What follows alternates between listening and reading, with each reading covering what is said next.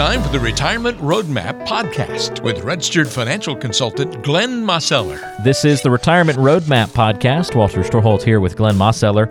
Glenn's your registered financial consultant and founder and president of Roadmap Financial Consulting with an office on Mears Chapel Road in Greensboro. And we're always online at greensbororetirement.com. You can listen to past podcast episodes there on the website, tap into other resources as well. Even set up a free consultation with Glenn and the team by clicking on the banner at the bottom of the page. That's greensbororetirement.com. On today's podcast, we're talking about the financial lies that we tend to tell ourselves. I mean, you know, it's not a good thing to lie to yourself in any aspect of life. So we're going to try and keep it real for you on today's show and go over some of the common financial lies people tell themselves and explore why this is such a dangerous approach to retirement planning when we kind of approach life with these mindsets. Again, all from a financial perspective here. So Glenn, I'll give you the mindset. You tell us why it's, that's a bad idea. I'm sure you've heard people say this before. I'll pay back money I've taken out of my savings or borrowed from my 401k. I'll pay that money back at a later date. I just really needed it right now. People are lying to themselves when they say they're going to pay that money back, aren't they? Well, it depends, Walter. I mean, sometimes yes and sometimes no. That's the key question, isn't it? You always have to look at the pattern of your behavior and are you going to follow through? And that's always one of the biggest challenges for folks is following through because, if an emergency comes up, hey, sometimes life happens and you do need to, have that emergency fund, so to speak. The key thing there is like you say, is are you going to pay it back?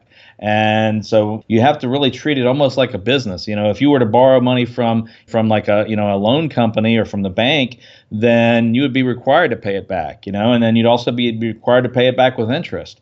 And so if you are going to pull some money from your emergency fund or from your savings or even, maybe your only place to go is to borrow from your 401k, well, you have to really make sure that you are, in fact, doing that and hold yourself to that standard. And like I say, pay yourself back, but it's also a good idea to pay yourself back with interest and make it just as if you borrowed money from another institution. Because then if you can hold yourself to that standard, that'll develop a good habit through time. In fact, you won't really be taking away from yourself as much as if you just say, oh, well, I'll pay myself back. And then, you kind of just put it on the back burner and you end up having a little bit more lifestyle. And then another emergency comes along. Now all of a sudden you're really behind the eight ball because you've kind of exhausted your resources, so to speak. And then you start borrowing money at higher interest rates and those kind of things.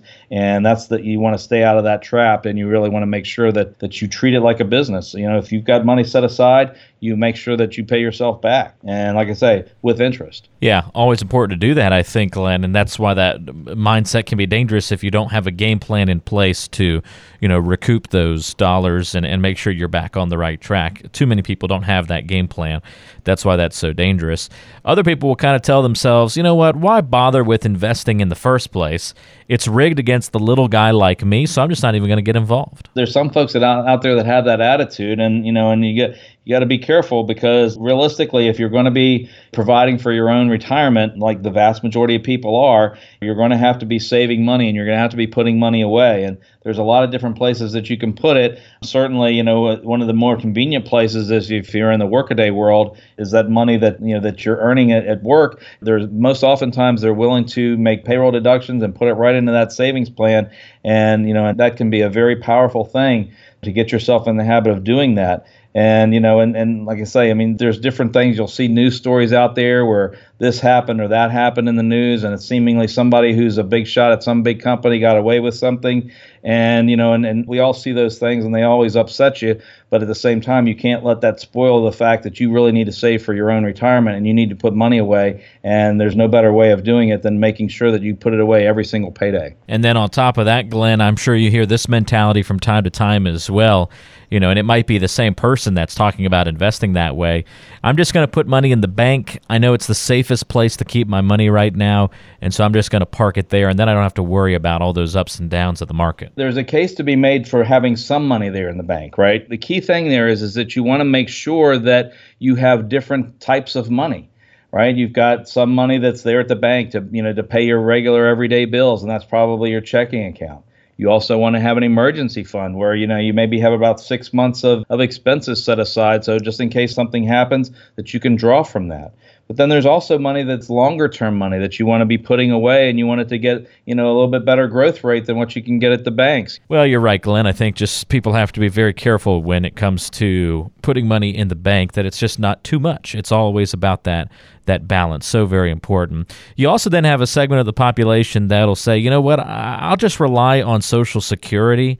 I realize Social Security is important, but that's got to just grate on your ears when people kind of tell themselves that financial lie. Oh, you're exactly right, Walter. I mean, and Social Security is an important part, of retirement and retirement income. I mean, for most people, it's going to be somewhere between 30 and 40% of their income. And so, you want to think in terms of, hey, you want to have some reliance on Social Security, but that shouldn't be the whole thing. You want to think about how the strategies that you can employ to try to maximize Social Security.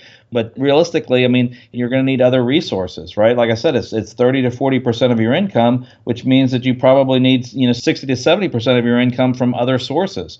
And so you really, are going to cut yourself short and, and not have the lifestyle that you want in retirement if you're only thinking about just drawing your Social Security. You spend your whole life working and saving, and you want to be able to, retire and enjoy yourself. And when you have the time, you want to have some extra resources to be able to do that, and enjoy those retirement years. I mean, if you literally work for decades and decades, and you come to retirement, you want to have a little bit more than just your Social Security check. Yeah, absolutely. So be careful about relying too much on Social Security. And then, a lot of these have been about reluctance, Glenn, but there's one more mentality that can be dangerous that goes the other direction. That's the people that say, you know what?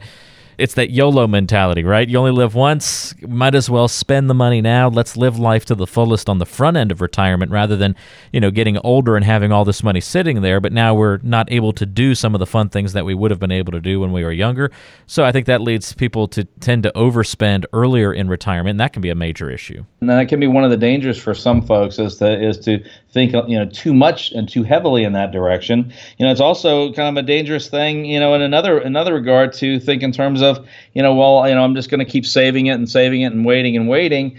Waiting for what? Right? I mean, so you've got to find that right balance. I mean, it's one of those things. It's very easy to go to one extreme or the other. And oftentimes, folks, I mean, they're going to have patterns, and they're going to have the way they think about money and how they save and how they spend.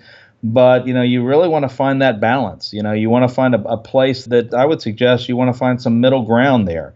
You want to be able to spend some money now, and you also want to make sure that you have money for later. So maybe that means just treating yourself, to you and your spouse go out and, you have an extra special dinner, every now and again, depending upon what your resources are, but you just kind of figure out your budget and say, okay, well, we're going to splurge every so often, and we're going to really enjoy ourselves here. And we're not going to worry about this particular night, but you don't let that go too far. Or when you're thinking about your vacation planning, maybe you have normal vacations that you go on, on a regular basis, but maybe every 2 or 3 or maybe 5 years, you just do a little bit of an extra one, and then just take a little bit extra time and go to a little bit nicer place, and so that you can enjoy it along the way. You don't want to fall into the case where you go through it too fast, and then all of a sudden you don't have enough to last at the end. But at the same time, you don't want to have so much left at the end, and you say you look back and say, golly, I wish we would have done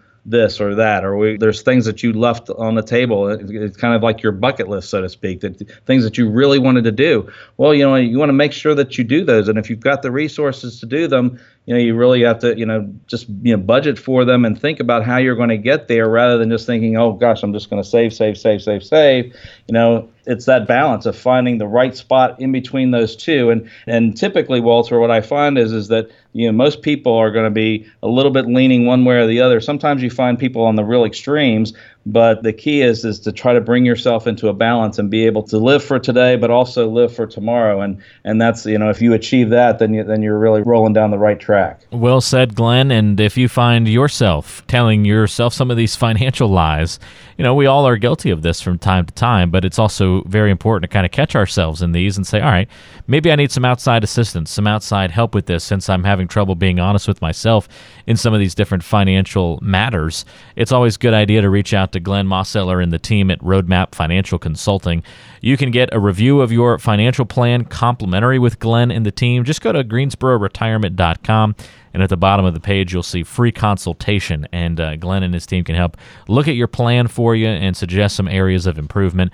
greensbororetirement.com, the place to go. Look at the bottom of the page and click on free consultation.